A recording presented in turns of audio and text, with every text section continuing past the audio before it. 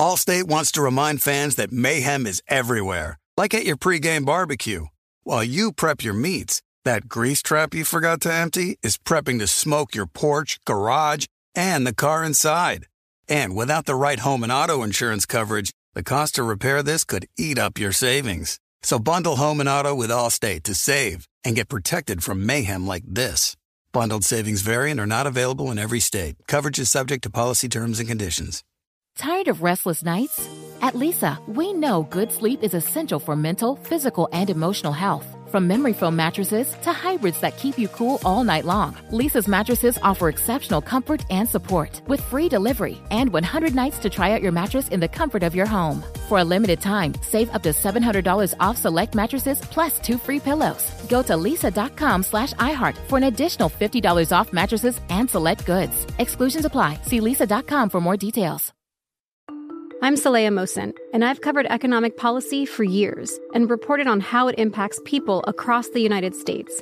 In 2016, I saw how voters were leaning towards Trump and how so many Americans felt misunderstood by Washington. So I started The Big Take DC. We dig into how money, politics, and power shape government and the consequences for voters.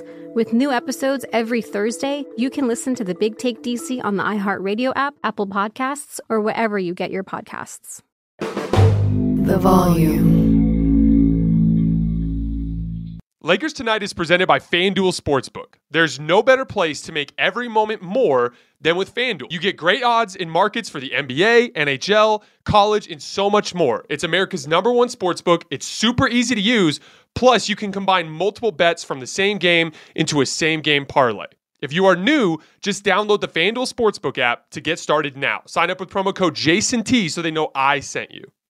21 plus and present in Arizona, Colorado, Connecticut, Indiana, Louisiana, permitted parishes only, Michigan, New Jersey, New York, Tennessee, Virginia, or West Virginia. First online real money wager only. Refund issued as non-withdrawable site credit that expires in 14 days. Restrictions apply. See terms at sportsbook.fanduel.com. Gambling problem? Call 1-800-NEXT-STEP or text NEXT-STEP to 53342 in Arizona. 1-888-789-7777 or visit ccpg.org/chat in Connecticut.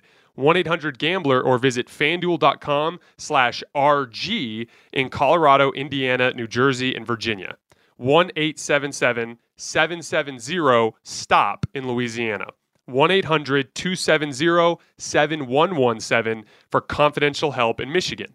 1-877-8-HOPE-NY or text HOPE-NY to 467-369 in New York. In Tennessee Redline, dial 1-800-889-9789 in Tennessee. Visit www.1800gambler.net in West Virginia.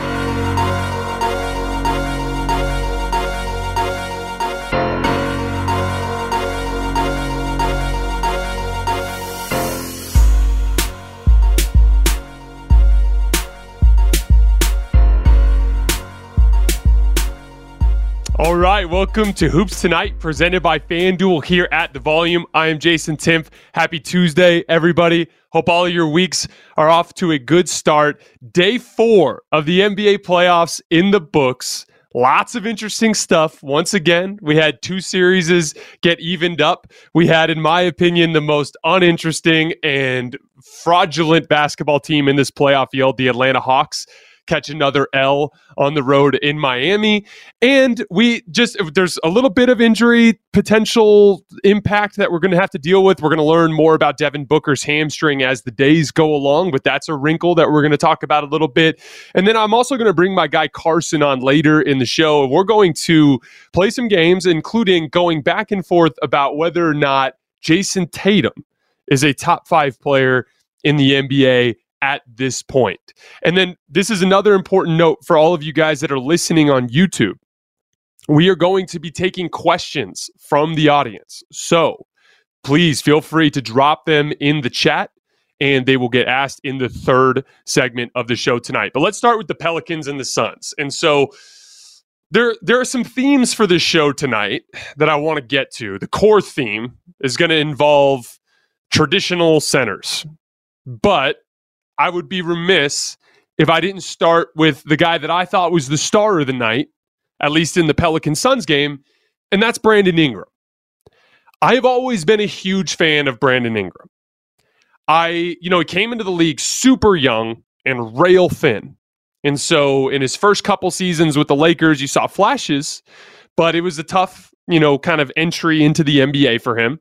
And then I started following him very closely in that season that he played with LeBron in 2018, 2019. And that season gets kind of lumped in with all of the horrible, everything surrounding the championship season in 2020 for the Lakers was a disaster. And that season gets kind of lumped in.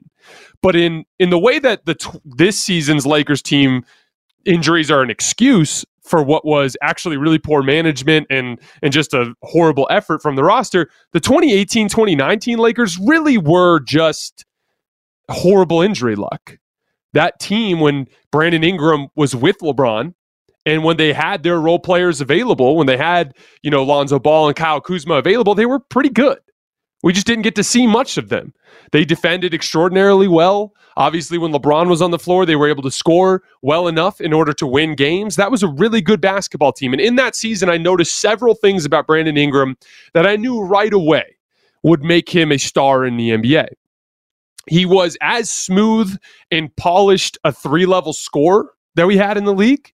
He could knock down spot-up threes. He didn't really quite have the off-the-dribble three-point game at that point. That's still not fully there for him. That's going to be another thing for him to build out. But he had everything from the mid-range. He had short-range stuff, and he could finish around the rim extremely well. And for a guy who was pretty thin, he played big. He's not afraid of contact. He's good at initiating contact and going through people's chests, even though he's thin, and finishing over people. And then most importantly, he was an excellent defensive player in that Lakers season. And then after the Anthony Davis trade, he kind of fell off defensively, and the Pelicans were kind of a shit show, and he kind of fell out of sight, out of mind for a while. That'll happen when you go from playing with LeBron to playing with New Orleans, right? But I always remained a Brandon Ingram fan, and I was aware of the fact that that team was going through a kind of different phase of development. They were in a rebuilding phase. And watching him tonight, and I've noticed this all season, but I'm gonna shout it out based on what I saw tonight. He's added another huge element to his game as a playmaker.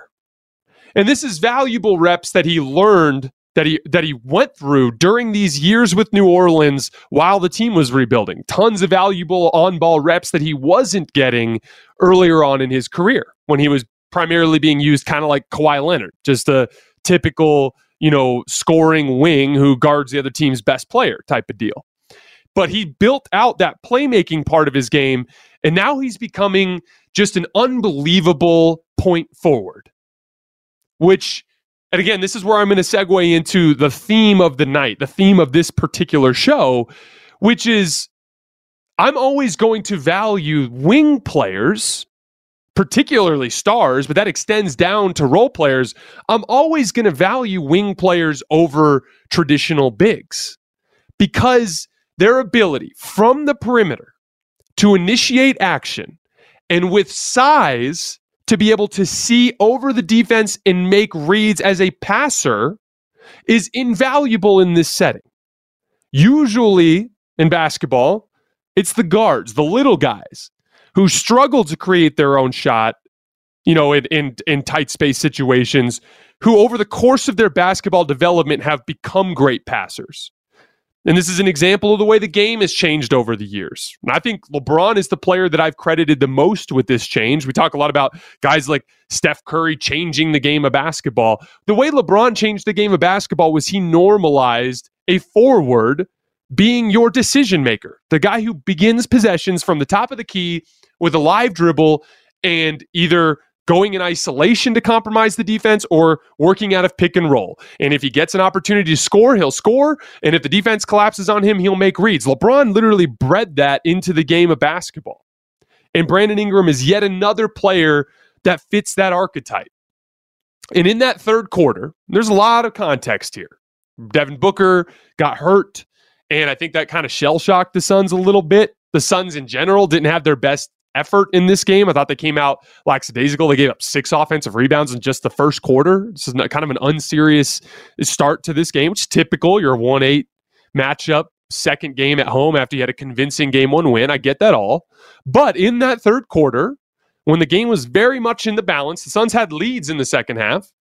In that third quarter, Brandon Ingram, top of the key, isolation and pick and roll, making decisions. He did a mix of a bunch of different things. He ran some pick and roll with Larry Nance Jr. He ran some pick and pop with Trey Murphy. He worked out of isolation, particularly in transition. But just time after time after time down the floor, just Brandon Ingram breaking you down off the dribble and making decisions, either hitting a player that's wide open on the wing or scoring the basketball. And then as the fourth quarter came along, he kind of, the Suns defense softened up a little bit on him because he had been making so many plays and he started scoring the basketball. And guess what? He can do that too. And that ability of that big perimeter initiating wing to control a basketball game the way that Brandon Ingram did in that third and fourth quarter is exactly why I'm always going to favor those guys. It's exactly why I put guys like Jokic and Embiid below the Durants and the Giannis's and the LeBrons of the league, because those guys just struggle at that very specific skill. And that's a more complicated conversation for another time, but that's why I always favor those guys. And so I wanted to give Brandon Ingram a special shout out. I thought he was the star of the night, and he picked up a huge win on the road in Phoenix. So I wanted to look at this Jonas Valanciunas and Larry Nance conundrum. So Jonas Valanciunas was +5 tonight and had a good run there in the fourth quarter, closing the game, mainly because CJ McCollum and Brandon Ingram just started making shots, and Jose Alvarado made a couple of big shots. So a shot making kind of covered for it. But in general, in this series, they've played way, way, way better with Larry Nance Jr. on the floor than they have with Jonas Valanciunas. I'm really curious after the stats update tonight, the advanced stats, to see, particularly on the defensive end, how much better they are without Jonas Valanciunas. Because they were just getting picked apart with Valanciunas in there, and Larry Nance's additional mobility just gives them more ability to cover ground. And it's not a coincidence. Over the course of the series, with Jonas Valanciunas on the floor, the Pelicans are -6, and with Larry Nance on the floor, they're +3. They've been better with Larry Nance on the floor. We'll get more into the details of that as the days go by here later this week, but that's a consistent theme for me throughout this entire era of modern basketball. We're going to talk about it more later tonight when we talk about Steven Adams, who's been disastrous for Memphis in their series, and they've been amazing without him. It's just a simple matter of the way that the game of basketball is played today with overall foot speed, and the fact that these big, slow guys struggle in that environment. And I get why coaches use these players in the regular season to eat innings. And there's a couple reasons why. One, it's hard to play this style of basketball, this athletic, covering a ton of ground basketball. It can be taxing on the body, just like Devin Booker pulling his hand or having some hamstring tightness tonight. So I get that. It'd be easier to have some of the flow of the regular season with these guys. And most importantly, most of the other coaches around the league will continue to use them. Like Golden State, they're not going to go down with Kevon Looney at center if they find their back against the wall. But whenever they're not threatened, like in this first round series against Denver and throughout the regular season, they like to start Kevon Looney because it's just an innings eating option for them. And so on the night in, night out basis of the regular season, you can get away with starting a Steven Adams.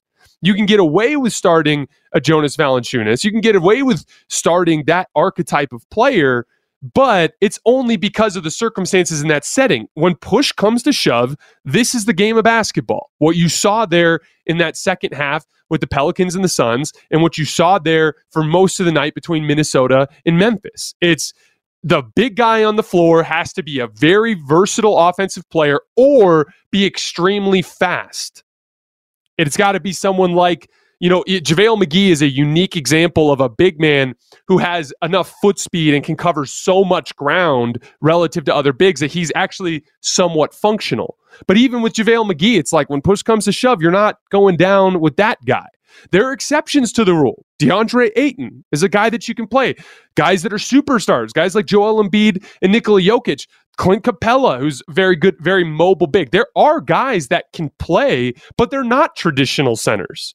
They're not plodding slow centers. They're fast guys. And you know, I don't know what the deal is. I don't know how much evidence you have to put in these coaches' faces to show them that this doesn't work for them to finally learn. I just don't get it. It's really, really hard. It's hard for me to understand. But the reason why they play so much better without Valanciunas is because this is a very, very sneaky, athletic, and fast team. This has been a theme from the Memphis and Minnesota series, right? You've got all of these wings for Memphis and Minnesota that cover all this ground. Well, you've got Herb Jones, and you've got Trey Murphy, and you've got Brandon Ingram. That's like your best lineup. If you're the Pelicans, that's 3 guys that are taller than 6'8" with super long arms that cover a ton of ground.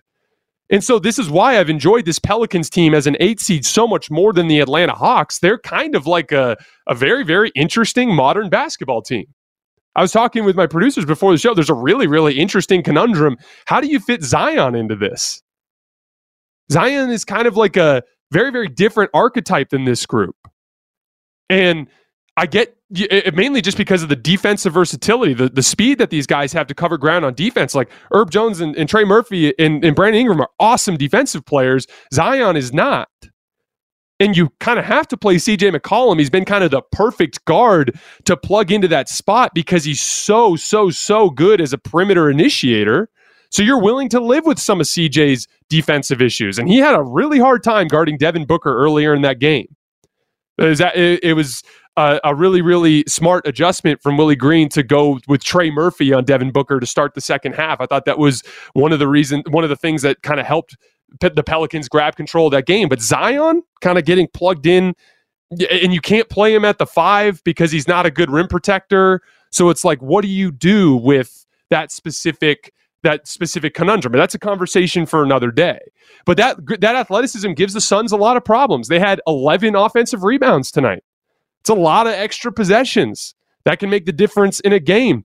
Chris Paul, especially after Devin Booker went out, Chris Paul had a great floor game. He passed the ball extremely well throughout, but he struggled creating his own shot. Why? Because he's got Trey Murphy on him, and he's got all these long, lanky wings around the floor that are taking away his spots that he likes to get to. And so just in general, the Suns are going to win the series. Make no mistake, even if Devin Booker is hurt, I think the Suns will win this series. The Suns were really, really sloppy in a lot of their details tonight. They're going to be fine. That said, if you're a Pelicans fan, you should be extremely excited. You have a lot of different directions you can go here. And if you can find a way to make things work with Zion, you might be in fantastic shape moving forward.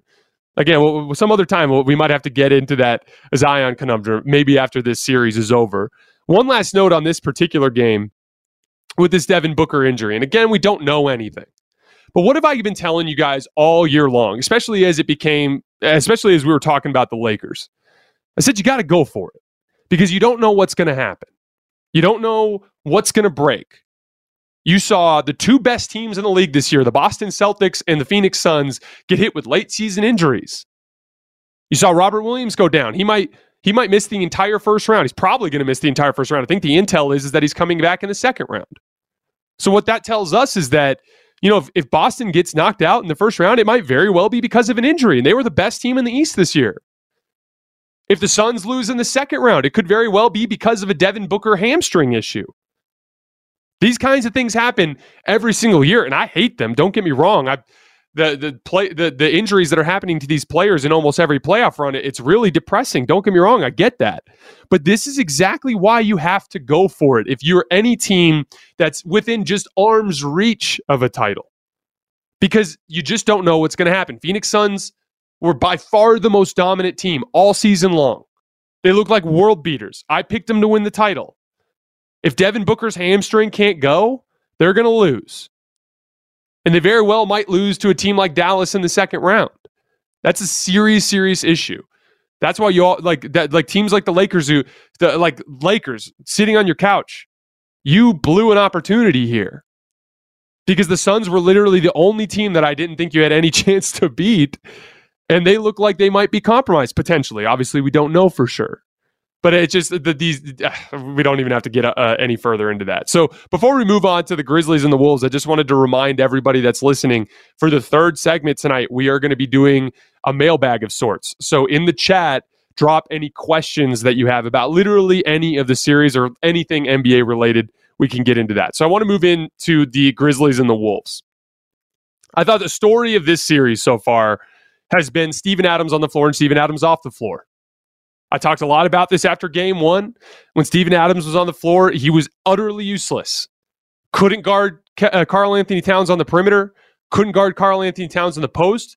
Couldn't box Karl Anthony Towns out. He was just doing swim moves on him like a defensive end to grab every offensive rebound. And then in pick and roll coverages with Anthony Edwards, he's dropping back to the free throw line every time. And Anthony Edwards was just hitting pull-up jump shot after pull-up jump shot after pull-up jump shot. And he was getting run off the floor in transition. All of those same things that I was talking about with big guys. In 27 minutes this series with Steven Adams on the floor, the Grizzlies are minus 14. In 69 minutes with Steven Adams off the floor, they're plus 28.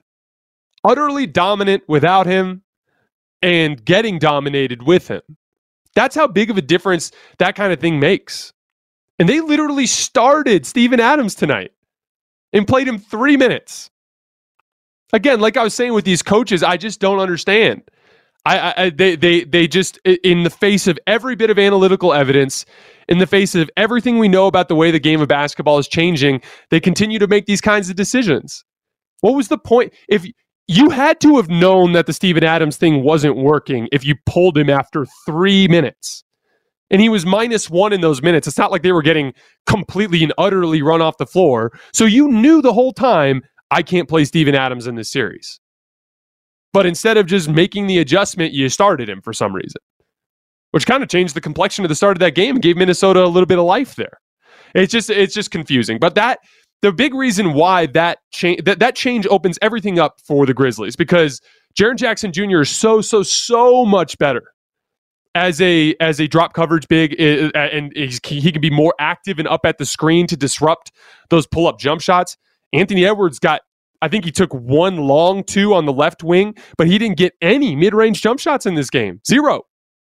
Because those drop coverage opportunities that he had with Adams just weren't there. To Anthony Edwards' credit, he still made 4 threes in this game. But that's just a huge change in the way that goes. The overall foot speed of the lineup in that second half when Memphis blew the game open, it was all transition. It's all foot speed. And the star of the game for Memphis, and this is something that I told you guys after game one. After game one, I told you guys, it's Ja Morant. After game one, I told you guys that I thought Ja Morant played a really rough game. Just as a decision maker. Draymond Green did a podcast today where he was talking about Jordan Poole, and he referred to something called Jordan's floor game. And there's a bunch of different words that you can use to describe this kind of thing. I call it perimeter initiation. Mainly, it's like controlling the pace and decision making.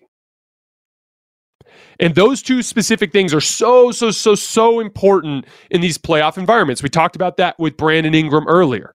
In game one, Ja Morant's decision-making at the end of the game was really poor. He seemed obsessed with getting into the paint, even though it's not what the defense was giving him. He was forcing the action and flying around and flailing and just trying to draw fouls. He was missing open three-point shooters all over the floor. It was a bad game from him. And Anthony Edwards was the better perimeter initiator. He was the better decision-maker. He had better control over the pace. And like I told Carson in last night's show, or 2 nights ago, I said over the course of this series, I expect Ja Morant to eventually show that he's the best player in the series and to eventually get control of this. His floor game tonight was amazing. His ability to get into the teeth of the defense and make smart decisions opened everything up for them. As a result, they were getting and taking and making the right threes. The threes on the backside of the defense that were there for the taking. The Grizzlies had 29 assists in the game. I think on 44 field goals. That's awesome. For 2/3 of your field goals to be assisted, that means you're moving the ball around and you're making the right decisions. It's not just on Ja, it's on everybody, but it starts with Ja. And then there during that run, which again, I think Minnesota kind of let go of the rope a little bit there. But during that run, when Minnesota let go of the rope, then Ja Morant got loose and started having fun as a scorer. But you have to loosen up the defense first. And the only way to do that is to make the right decisions as the quarterback of your offense. Then from there, they have to stop playing janky basketball and they have to start guarding people. And that's when you have your opportunities to score. We're going to talk about Jason Tatum a little bit later. And he's been double teamed a lot this year. You guys ever notice that like LeBron doesn't get double teamed very often? Have you guys ever noticed that like you don't see the crazy traps out at half court with LeBron, or the, like he'll be isolating on the left wing and you won't just have like a dude just run over and hard double team? Because LeBron makes you pay for that every single time. If you trap him 25 feet from the basket and you make it clear that you're doubling him, on the very next possession, he'll have a counter. He'll probably give the ball up to a point guard, work to some specific position on the floor where if you double him, it's a super, super easy read. He'll make that easy read and then he'll run back on defense. LeBron faces a bunch of different types of defenses, but you never see him get the crazy psychotic double teams that you see some of these other stars get, because he's just always one step ahead of them. The easiest way to stop a janky defense that is loading up on you, just like Minnesota did, packing the paint on Ja Morant, is to just make the right reads and make them pay for doing that to you. They were better. Just overall, I told you guys that Minnesota played like an underdog in game one. And Memphis kind of looked like the team that had all the confidence in the world from their fantastic regular season, but they thought it would be easy, I think, in game one. And they got slapped in the face. And as a result, they found themselves down 1-0. But they tightened up so many of those details in this game. They gave up 11 offensive rebounds in game one, only 4 tonight. So they did a much, much better job boxing out. And those guys were still crashing the glass. Trust me, watch the tape. Minnesota was still crashing every bit as they did in the first game. It was just little attention to detail for Memphis to take those away. The Wolves were only 29% from three today. I think they were 11 for 39. The rotations on the back end and guys flying around to contest shots. It was a completely different level of effort defensively than they gave in game one. And that's why they won. And that's why they tied this series at 1. I wanted to move on to the Wolves for just a quick second before we get to our mailbag. And again, if you guys have any questions about anything at all, drop them in the chat. That will be our next segment. The Wolves, in the same way that Memphis showed that they should win the series, and they demonstrated that tonight, they are the better team on a bunch of different levels. But I still think Minnesota has an outside chance to win this series. And a huge part of that is that when they kept Memphis in the half court, they still had a lot of success tonight. I told you guys I was worried about Anthony Edwards cooling off as a jump shooter. That didn't happen. He was 4 for 11 on jump shots tonight, 4 for 10 from 3. That's a pretty good effective field goal percentage. It's 12 points on 11 shots. They absolutely can win this series. They have the pieces. They have home court advantage now. I think, ironically, one of the strangest wrinkles of the series is Karl Anthony Towns. I tweeted out earlier today that the only thing that they needed to have a fighting chance in the series was the ability to stop Memphis in the half court, which they've shown, and Karl Anthony Towns being just the mismatch nightmare of the series, the guy that nobody can guard. Even Jaren Jackson had some problems with him in some situations tonight. He's probably their best option there. But Karl Anthony Towns got himself into foul trouble again. And this is what happened in the playing game. And some of this is just absolute ridiculous lack of awareness from Karl Towns. His second foul was on a rebound play where he just was just shoving a guy in the back on a defensive rebound. His third foul there, middle second quarter. Again, he's got 2 fouls. He just went through a foul trouble situation in the play-in game. The team desperately needs him. He's their biggest mismatch threat. And he shoots a wide open 3 in a pick and pop at the top of the key and literally kicks his leg out and trips Xavier Tillman while he's running by him. What did you think was going to happen? So he kicked his leg out, so he consciously made a decision to foul, knowing that he was in foul trouble. And that's a weird wrinkle in this series. Because Karl Towns, and this has been an issue with him throughout his entire career, when he's on, he's on. And there's nothing anybody can do with him. but like he just becomes a space cadet sometimes. And I don't know what the deal is. It's kind of, Anthony Davis can be a little bit like that sometimes as well, but that's a huge issue for Karl Towns, and it's a huge issue for the Wolves in this series. But over the course of the rest of the series, if the Wolves can keep the game in the half court as much as possible, at least Memphis, if they can keep Memphis in the half court. I love when Minnesota runs out and gets their threes, especially for guys like Malik Beasley.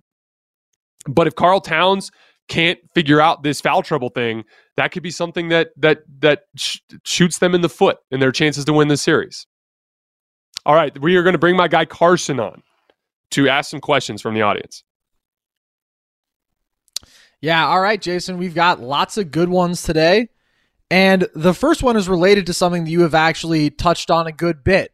And you did a whole thing on it yesterday and some of Nikola Jokic's defensive limitations and sort of how that maybe inhibits him from being the best player in the world. We have a question from James Michael Santiago, which is, what can the Nuggets do when Jokic is drawn to a high pick and roll with Steph and Draymond? Do you just let Draymond attack on the short roll? How would you handle that matchup with Jokic? That is a really interesting question. I was talking... The gulp seems appropriate there. Exactly. I was talking with Matt Moore from the Action Network a little bit tonight about this specific conundrum, because I don't think there's anything you can do. There's no good option. If you have him sit back and drop, Steph's just going to come off of every screen and shoot, and Jordan Poole is going to come off of every screen and shoot. If you have him come up to the level of the screen, he just gets dusted every single time off the dribble. And guys, if you want to see very specific examples of this, just go to my Twitter feed and look at the little thread I did from the death lineup tonight. You can see very specific examples of each of these plays that I'm referencing. My Twitter handle is @_JasonLT, and you can see all the video of the things that I'm talking about. When he's up at the level of the screen, Steph is just going to beat him off the dribble every time and get a layup. And then most importantly, if you get him to trap, which is your last option there, if you get it, well, I guess there's one other. If you get him to trap, Steph's just going to hit Draymond Green on the short roll, and that's literally Warriors basketball. Draymond Green starting a 4-on-3 barreling down the lane. They're going to do fantastic in that situation. So your last option is a switch. So basically, you do a trap. Is effectively a trap. Like Jokic does an aggressive switch on the ball screen, and then whoever's guarding the guard, whether it's Jordan Poole or Steph Curry, whoever's guarding the guard immediately just grabs Draymond and tries to take away the roll, right? But now you're having Nikola Jokic guard out on the perimeter, and all it takes is one dribble drive, one straight line drive around Jokic, and now you're in rotation. And now Nikola Jokic needs to cover ground in rotation. And so I asked Matt Moore from the Action Network, I said, what would you do? And his answer was kind of funny. He basically said, you have Jokic punish them on the other end of the floor. Yeah. except for he's struggling with Draymond Green right now. Right. You know, and we can get a little bit further into Jokic some other time, but like he can't shoot threes anymore. He's 19% from three over his last 21 games of the regular season. He's 0 for 8 from three in the series. He's got gaping holes in his game right now. And I agree. Like the idea is it's kind of like I was talking about last night. Styles make fights, right? But it's not about the style that wins. It's which style plays well enough to win. And so, yeah, Jokic has a style of play where if he's dominant enough at the things that he's good at, then it balances out in your favor. But a lot of times it hasn't. And teams are, and as is always the case, when a star comes up, it's kind of like with Giannis, 2 MVPs, right? Dominant regular seasons. And then Miami completely neutered him in that playoff series. A lot of times after teams and around the NBA get tons and tons of opportunity to watch tape and to see all the ways that Jokic can beat you, they come up with counters and they find ways to make things tough for you. And you're seeing that happen with Jokic right now. But to make a long story short, guys, there's no good solution with Jokic defensively against a good, fast, dribble, drive, and kick team. Yeah, I totally agree. And I think even exacerbating that further is the Nuggets don't have good enough point of attack defenders. You know, it's like it's enough to have plodding Jokic in the pick and roll ultra dudes who are elite pull-up jump shooters and also super creative and quick getting downhill. It's another thing when you're trying to have Monte Morris and Bones Highland, you know, apply ball pressure and all that. It's just, there's nothing working there. And Steph Draymond pick and roll in any matchup against any NBA team of the last half decade, I think is some of the toughest offense to guard, period. So I agree with you. I mean, I would shrug. I don't think that there is an answer. And even if Jokic does, really punish them on the other end, I think we've seen the talent deficit here is just too much to overcome. Like, there's no way, I don't think, for the Nuggets to really make this a series at this point. That's the tough part, because the underline to all of this stuff that I've been saying about Jokic, which is all true. Everything I'm saying about Jokic is even separate from the roster issues. These are legit flaws. No matter what you put around Jokic, he's still going to be slow. He's still going to struggle to cover ground on the perimeter, and he's still going to have, the inability to shoot and struggle with length on the offensive end, right? But he does have a huge talent disadvantage here. So another little thing I was talking about with Matt Moore. I said to him, I would love to see like Jokic on a 2011 Mavericks type of roster. Like a roster that covers so much ground defensively, right, and almost puts him in a situation where his shortcomings are harder to exploit because the guys around him kind of fill those gaps. I absolutely think he could win a championship in that type of role, just like Dirk did. Yeah, I totally agree. And I mean, we saw stretches this year where Jokic was really exerting effort defensively. And I think it, regressed a bit as he probably just got fatigued from carrying the ridiculous offensive load every night. But I think you can put a top 10 defense around Jokic, and then you could have the best offense in the league. And the Nuggets, with their full personnel, wouldn't have been far off from that pace this year at all, I don't think. So I agree with you. It's going to be interesting to see if they do prioritize trying to add quality 3-and-D wings where they can. Cap is an issue, but maybe through the draft and whatnot, MLE and stuff like that. Okay, so we mentioned the nightmare of guarding the Warriors and just how impressive they have been through 2 against the Nuggets. We have a question from Kyle's Takes, which is, if the Warriors play the way they do on a more consistent basis, are they the favorites out of the West, or are they your favorites to win it all even, Jason? What do you think? Definitely not the favorites to win it all. They would become my favorites to win the West if Devin Booker could not play in a series against them. But, I think that, I watched the tape on that death lineup run there in the second quarter. And don't get me wrong, like it was, they're on offense in particular, they were magnificent.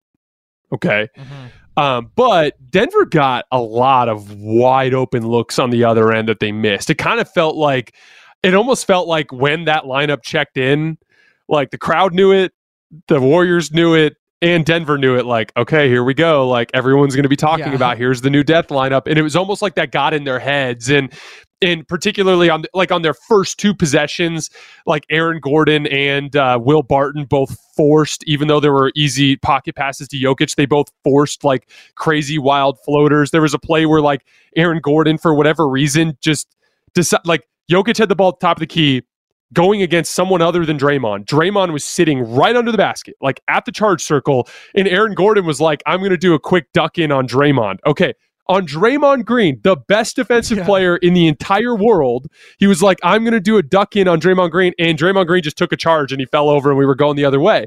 And then on a couple other possessions in the run, they got wide open looks. I'm not trying to undercut what that lineup can do, but what I'm saying is they still have some issues and they have big flaws on the interior that some teams are going to be able to exploit. And they still don't have that big rim pressuring wing, the guy that can kind of put his back to the basket when things really bog down, kind of like a Bojan Bogdanovic, like we talked about last night, that can kind of create shots for himself. I'm very high on the Warriors. I absolutely think they're capable of beating even the Suns at full strength. I just still wouldn't pick them over the Suns while they're healthy, and I certainly wouldn't pick them over a team like Boston coming out of the East, for instance, or even Milwaukee.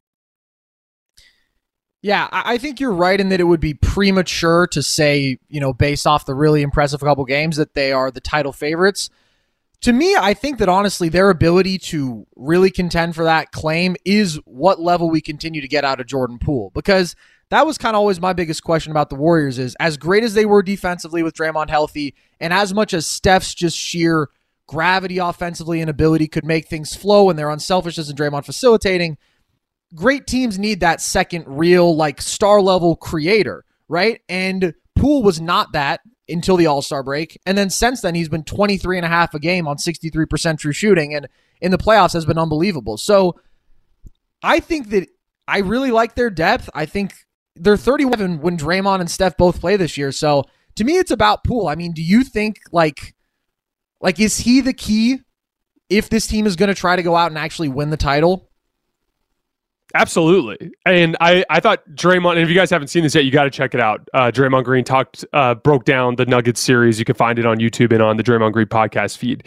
And he talked about Jordan Poole's floor game. But one of the specific things that he talked about, that's something that I've been preaching about a lot on the show, and I did a whole video about for Warriors fans about a month and a half ago when Jordan Poole was kind of starting to get this run going.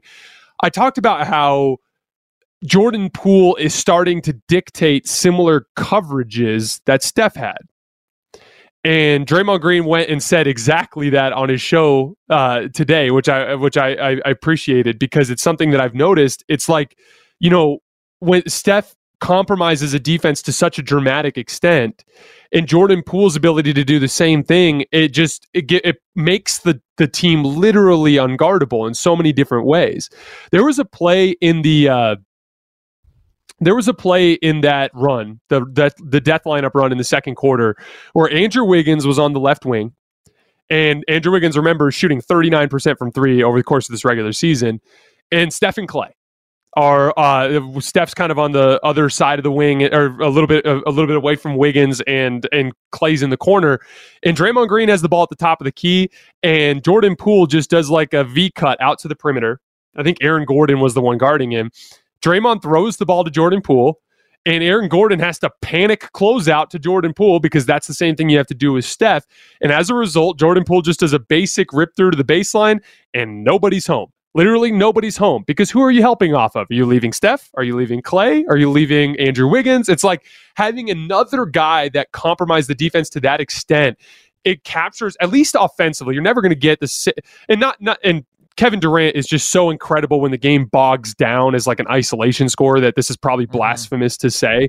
But at least in the open court, open flow, like Steph brand of basketball, Jordan Poole brings some similar scoring punch that allows them to hit some offensive heights that are very similar to that. I'm 100% with you that Jordan Poole does dictate the ceiling in a bunch of different ways. But even with it, to me, the Jordan Poole thing is more exciting for the Warriors in the long term, because so much about this team in their fan base has been about the two eras, right? Like, you've got the existing era of Steph, Clay, and Draymond, but then you've got Jonathan Kuminga and James Wiseman as like the future, and you kind of get caught straddling that line. And in my opinion, you lose both eras when you do it that way. I've hated that approach from general management groups all the time. But Jordan Poole becoming like a legitimate all-star level player over the course of those last couple months, that bridges that gap.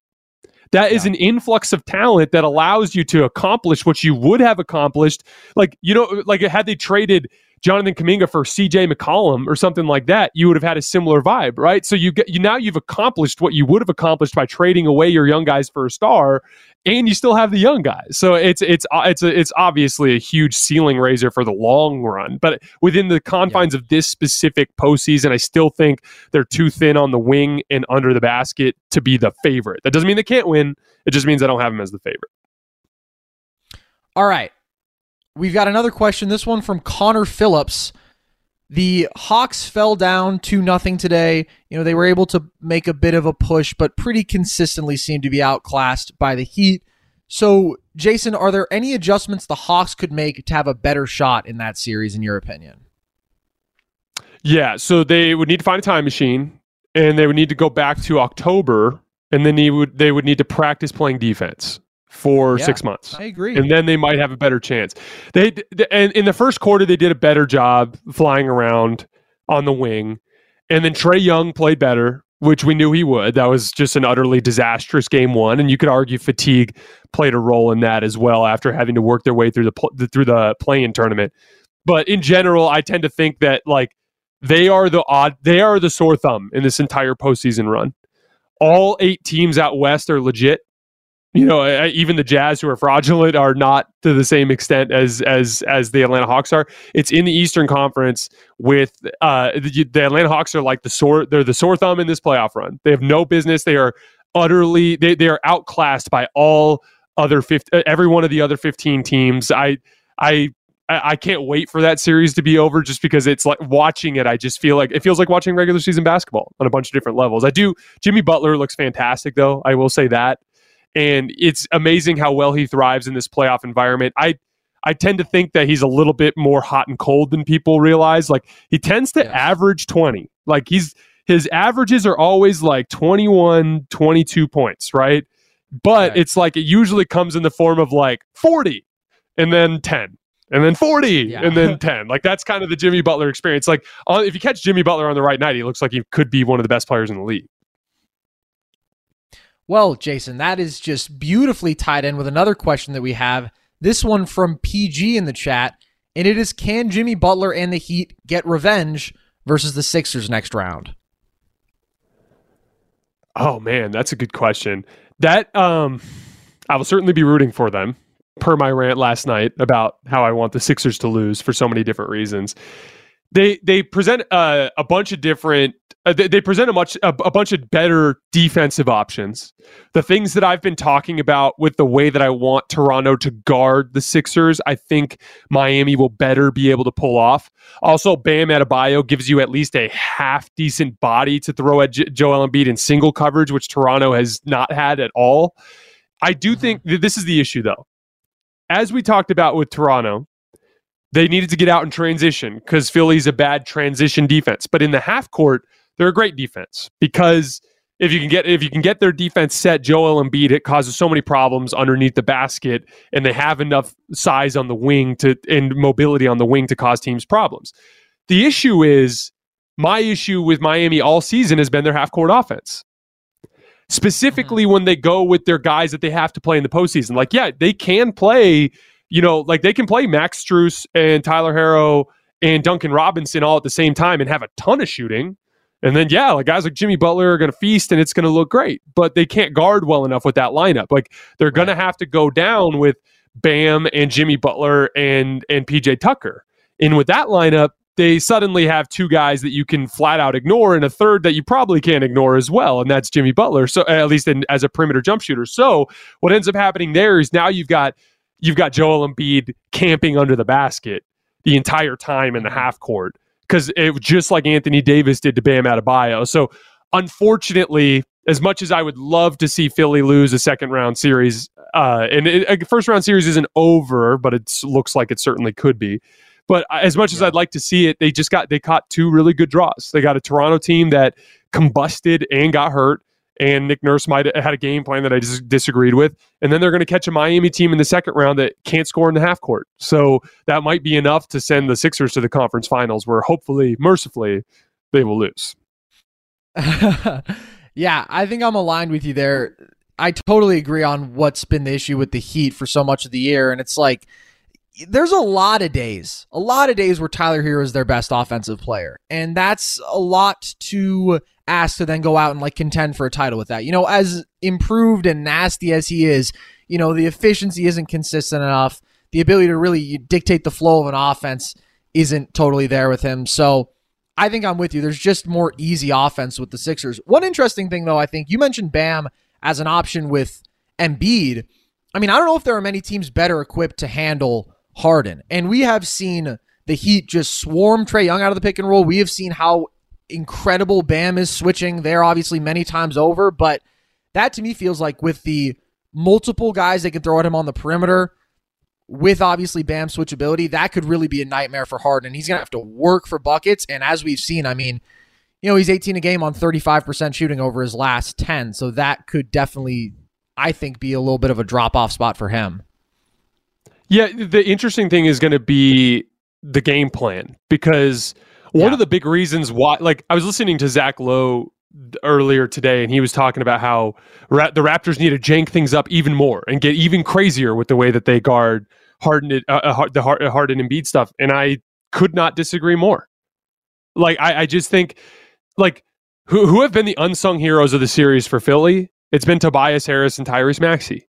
Maxey more flashy but Tobias Harris is having a really solid series as a catch and shoot guy, and as a guy who's attacking mismatches in the post. He's doing a lot of like quick duck-ins, like when he catches in transition, if he catches a small guy on him, like they'll just kind of send Embiid out to the perimeter and Tobias will just duck in for a quick layup and stuff. And like, those two guys are really good players. Is Tobias overpaid? Yes, but he's a really good player. And Tyrese Maxey is a really good player. And so if you want to let them play 4-on-3 on the back end all day long, they're probably going to beat you. And so I agree with you that the Heat are equipped way better than Toronto is to cause James Harden problems. The question is are they going to send multiple bodies at James Harden in all these actions, or are they going to play real basketball in those environments and then throw the kitchen sink at Embiid? Like stupid stuff. Like I talked in last night's show about that Tyrese Maxey pick and pop with Harden. They're running a pick and pop with two guards, okay? Yeah. And the screener, in this case, Maxey, is the better of the two players in this series. James Harden, that's a whole other conversation. If you want to, obviously his playmaking probably makes him a better player than Maxey. But in terms of like scoring the basketball, Maxey's a better player right now because Harden doesn't have that burst. And like you're seeing the Raptors like panic about leaving Harden in a switch and giving Maxey straight line drives to the basket. It's just bad strategy. So I agree with you, but like I want to see at least one team in this postseason run dare James Harden to do all the scoring. I just want to see it. I just want to see what it looks like. I mean, I think that you are totally justified in that. Like you said, I mean, Maxey, I think, is shooting 69% in this series. Harris is shooting 64%. Those guys are among the best third and fourth options of the league, and Harden is, well, actually scoring as like the fourth option. He's fourth among Sixers, not doing so efficiently. So I think that'd be very interesting. All right, we're going to switch gears here with a question from Mason R. that I really, really hope does not come from personal experience. Jason, what is the moral responsibility of a person to, quote, save a stranger from a seemingly harmful cult? What are your thoughts? Oh my gosh, to save a stranger from a... Oh my gosh, that's a really, really weird question. I don't know. Like, what kind of cult are we talking about here? Is it like a religion thing, or is it like a weird, nefarious behavior thing? Okay, religion's weird for me because you could argue that every religion is a cult to some level, So like, and we don't have to get too much further into that detail. So I think if it was a religious thing, I'd probably just have private conversations with my wife about how crazy the person was. But if it was like, if my buddy came to me tomorrow and decided that he was going to become a vegan, not as a health choice, but because he decided that like animals shouldn't be eaten or something like that, I'd probably have a conversation with him. Mm-hmm. Is that cultish behavior? Veganism? Dude, I'm trying to come up with like a G-rated way to. I'm trying to come up with a G-rated way to talk about something like that. I mean, like, do you want me to come out and say he's joining a weird sex cult, Carson? Do you want me to say that? Because if you want me to, I will. Okay. First of all, not my question, Mason's question. But here's the key descriptor, I think. Seemingly harmful. But also, Mason says a stranger. And I'm not even really sure how I would have an intimate enough experience with a stranger to say, hey, buddy, I don't really like your life choices, So that's a good point. The stranger throws it off. Yeah, it does. So I'm thinking there's not that much of a moral responsibility. I mean, if I see somebody walking into like a goat sacrifice ceremony of some kind, I'm probably just going to assume that's their vibe and go on my merry way and enjoy my day. Yeah. Exactly, right. Man. I'm 100% with you. Okay, we've got another weird one here. Not basketball related, but we had multiple people talking about the Kardashian curse in the chat, obviously with what happened to Book with the hamstrings. So, do you believe in curses? I don't believe in curses. I do believe in things like karma. So, like, I do believe in, like, the basketball gods or, like, just the general philosophy of, like, what goes around comes around. But I do not believe in curses. I'm not a very superstitious guy. I'm not even when I was playing in college, like I was never superstitious about specific things that I would do, but I was always I was a man of my routine though. And I have always felt weird about that routine. Like for instance, even with these late night shows, I've been doing late night shows now for I've probably done over 100 of them over the last year and a half or so. And like when I take a late afternoon nap, I just find that I'm more awake for those kinds of things. And so like if I don't get my late afternoon nap, like today I did not get my late afternoon nap. And like I was paranoid all night. I'm like, am I going to be exhausted when I'm in front of when I'm doing the show? So like I'm a man of my routine and I do believe in karma, but I am not a superstitious guy by any stretch of the imagination. I'm with you all the way there, but I will say I respect somebody who tries to curse another person. You see people every once in a while in the stands of a game and they're doing some sort of weird voodoo motion, and I can appreciate that. All right, well, speaking of the basketball gods, Jason, we have had a bit of a basketball god on the court in the making in Jason Tatum. So let me ask you, do you think he's a top 5 player on the planet right now? I do not. Now, this is kind of falls in line perfectly with the conversation that we had yesterday surrounding Jokic. And I talked a lot about how I hate the rush that people are in to crown these people when they're having a good stretch of basketball. And like let's talk about Jason Tatum for a second. Do you think that last year, after the Celtics went out with a whimper in the first round against the Nets, do you guys think that Jason Tatum was a top 5 player at that point? Because I don't. And the guys were trying to put him over have had a ton of success in the league for a long time, right? The reason why I wanted to talk about this tonight was because it's been kind of a hot topic around the league tonight. Zach Lowe said that there were only 4 players that were definitively above him. You had Tim Bontemps say that he was the 3rd best player in the league. I saw, it's been a bit. Bill Simmons was talking about how he's a top tier superstar on his show as well. And there's some homerism going on. There's a couple of Boston guys in that group, but it's my thing is he's been playing really well since January, unbelievably well since January.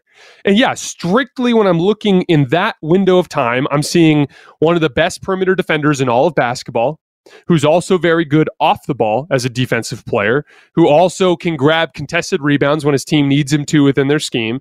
And then on the other end of the floor, we have a dynamic 3-level scorer. He's improved massively with his handle and his ability to get into the paint. So we have an incredible 3-level scorer who in the last couple of months has done a great job accepting the double team and allowing and passing out of it and helping make plays for his teammates. So on the surface, that all looks amazing. But it's been a couple of months, guys. How ridiculous is it to literally put Jason Tatum over LeBron James, who won a Finals MVP literally less than a year and a half ago, I think it's right around a year and a half ago now, a Finals MVP a year and a half ago, and we're going to say that Jason Tatum is better than him now? I just don't understand that. Do I think Jason Tatum is going to continue to play this well and have a bunch of dominant playoff runs and be in the MVP conversation year in and year out? Yes. But there's no race. There is no race to try to... I don't understand why people want to be the first guy to try to say that kind of stuff. Let's be 100% honest, guys. Even with how disastrous that Laker team was this year, remember what you saw from LeBron James when he was on the court as a scorer and as a playmaker. And the things, obviously, he didn't try on defense a lot this season we don't even have to get into it. But if tomorrow in game 2 of that Brooklyn series, if it was LeBron James in place of Kevin Durant with that same Nets team, would you be sitting there more or less scared? I would argue you'd be the same amount of scared, if not a little bit more, because of LeBron's passing ability and how dangerous he can be in a one-game playoff setting. Depending on how you stack him up with KD. So, the truth of the matter is as great as Tatum is, this league is freaking stacked, man. At the top of the league, you've got Giannis, KD, and LeBron, in my opinion, who are still at the 3 of the best big wings that we've ever seen in NBA history. You've got Kawhi Leonard coming back next year. You've got 2 centers that are unbelievable. Now, that's where it gets interesting. Do you think I would take Tatum over a guy like Embiid or Jokic? Yeah, that's a good question. I have to think more about that. I don't have a take on it right this second, but those are guys unproven guys that don't have a track record of postseason success at the highest level year after year after year after year. Yeah, we can have that conversation. But come on, guys, with enough of the disrespect to the guys that have proven it time and time again. I love Jason Tatum. I love watching him play. I'm super proud of all the success that he's had over the course of the last couple of years for a Celtics team that's kind of seemed like they've been stuck in the mud a little bit. But I'm not going to sit here and be top 5. better than LeBron. Like that's jumping the gun. And you're seeing a little bit of it in this series. Like the Celtics only got 19 points in the fourth quarter of game one. And a huge problem there was Jason Tatum. The Nets were successful at getting the ball out of Jason Tatum's hands and not giving up baskets on the back end. And it almost reminded me of James Harden. Do you guys remember in the bubble when the Lakers would double team James Harden and they would pre-rotate out of it and James Harden would kind of drift out to half court? Tatum's been doing some of that. He had a really important cut on the final possession of the game when he got that layup for the win. But if you watch the tape from that fourth quarter against the Nets, Jason Tatum only took 4 shots. He was 1 for 4. He had 0 assists with a turnover. He struggled in that quarter. The Nets successfully took him out of the game in a lot of ways. Now, he wasn't completely useless, to be clear. There was that play that I talked about, the play before the game winner, where the Nets being so terrified of Jason Tatum allowed Ime Udoka to use Tatum as a decoy on the left wing with a little off-ball screen between him and Al Horford that took Nick Claxton and Kevin Durant all the way out of the paint so that Jaylen Brown had an open paint to go. Tatum is still a very effective basketball player, even when he's getting double-teamed like that. But like I talked about earlier, you don't see that with LeBron. You're never going to see LeBron get completely taken out of a game offensively in a fourth quarter like that, because of his ability to take those double teams in specific spots on the floor where they're very, very difficult to navigate out of, and because he doesn't drift out of the play. That's the thing that's been killing Tatum in these fourth quarters as of late, towards the end of the regular season. And here is like, he'll draw the double, and then he'll kind of drift out to 40 feet, and he's not a threat there. You've got to stay a threat. Don't be James Harden. Once you get the double team, as soon as you make that pass, cut. Because that's what makes it so that on the back end, they're playing 4-on-5 and not 4-on-4. If you let them play 4-on-4 on the back end, then your double team accomplished absolutely nothing. So that's just one little example. If I'm just breaking down his skill set, it's not like I'm going to sit there and be like, oh, he's not as good at this as this guy at this or this or this. He's got all the tools.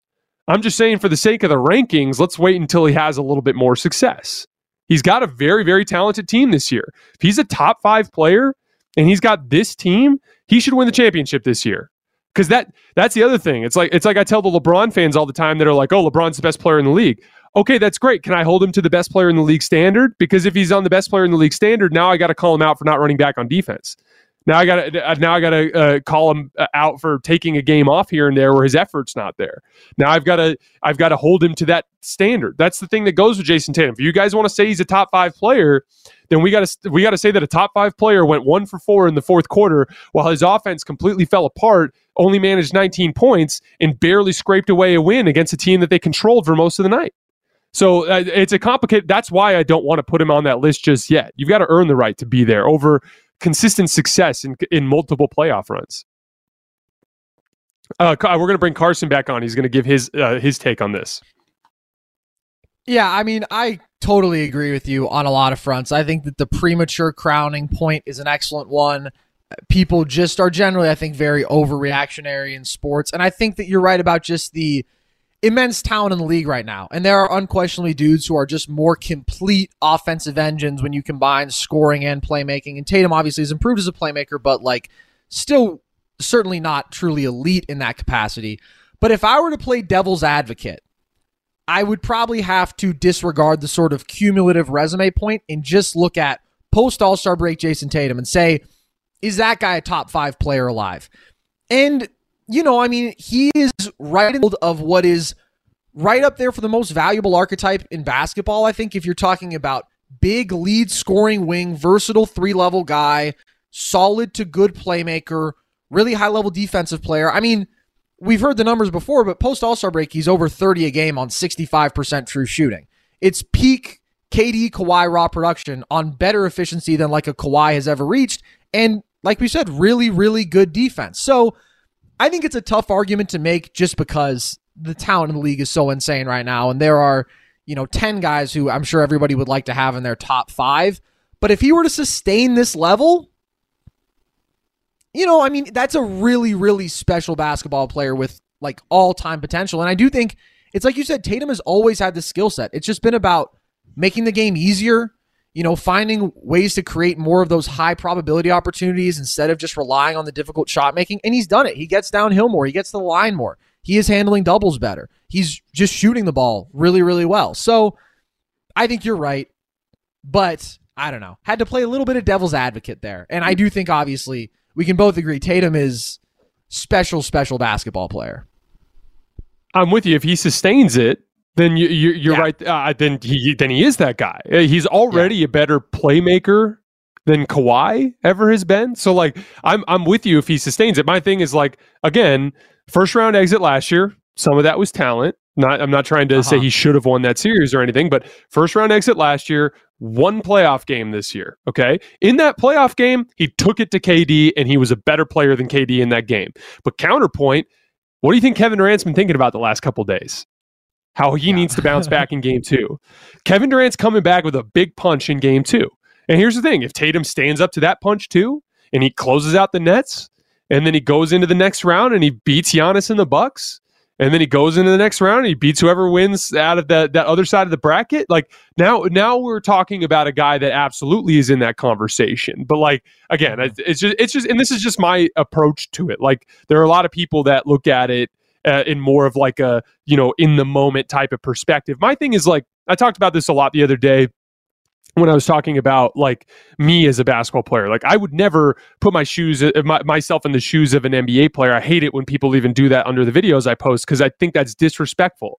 I have too much respect for the guys that have worked so hard to either get their name called in the draft or have a phone call come in from a general manager offering them a contract to play professional basketball in the NBA. I would never, ever, ever try to put myself on that level. And I kind of have that same approach with the stars that are at the top of the league. Like I think it's disrespectful with LeBron James and everything that he's accomplished, not just in his whole career, but what he's done recently.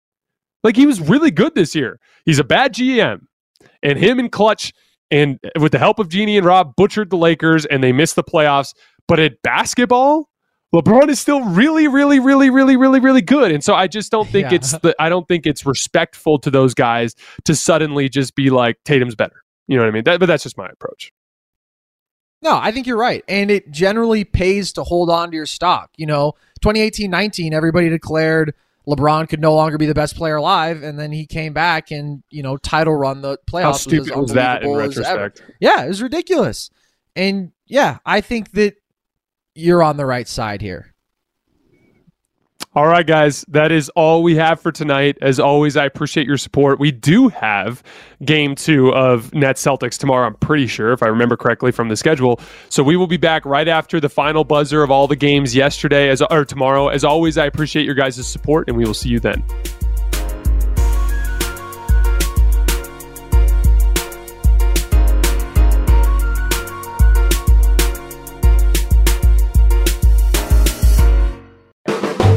The Volume.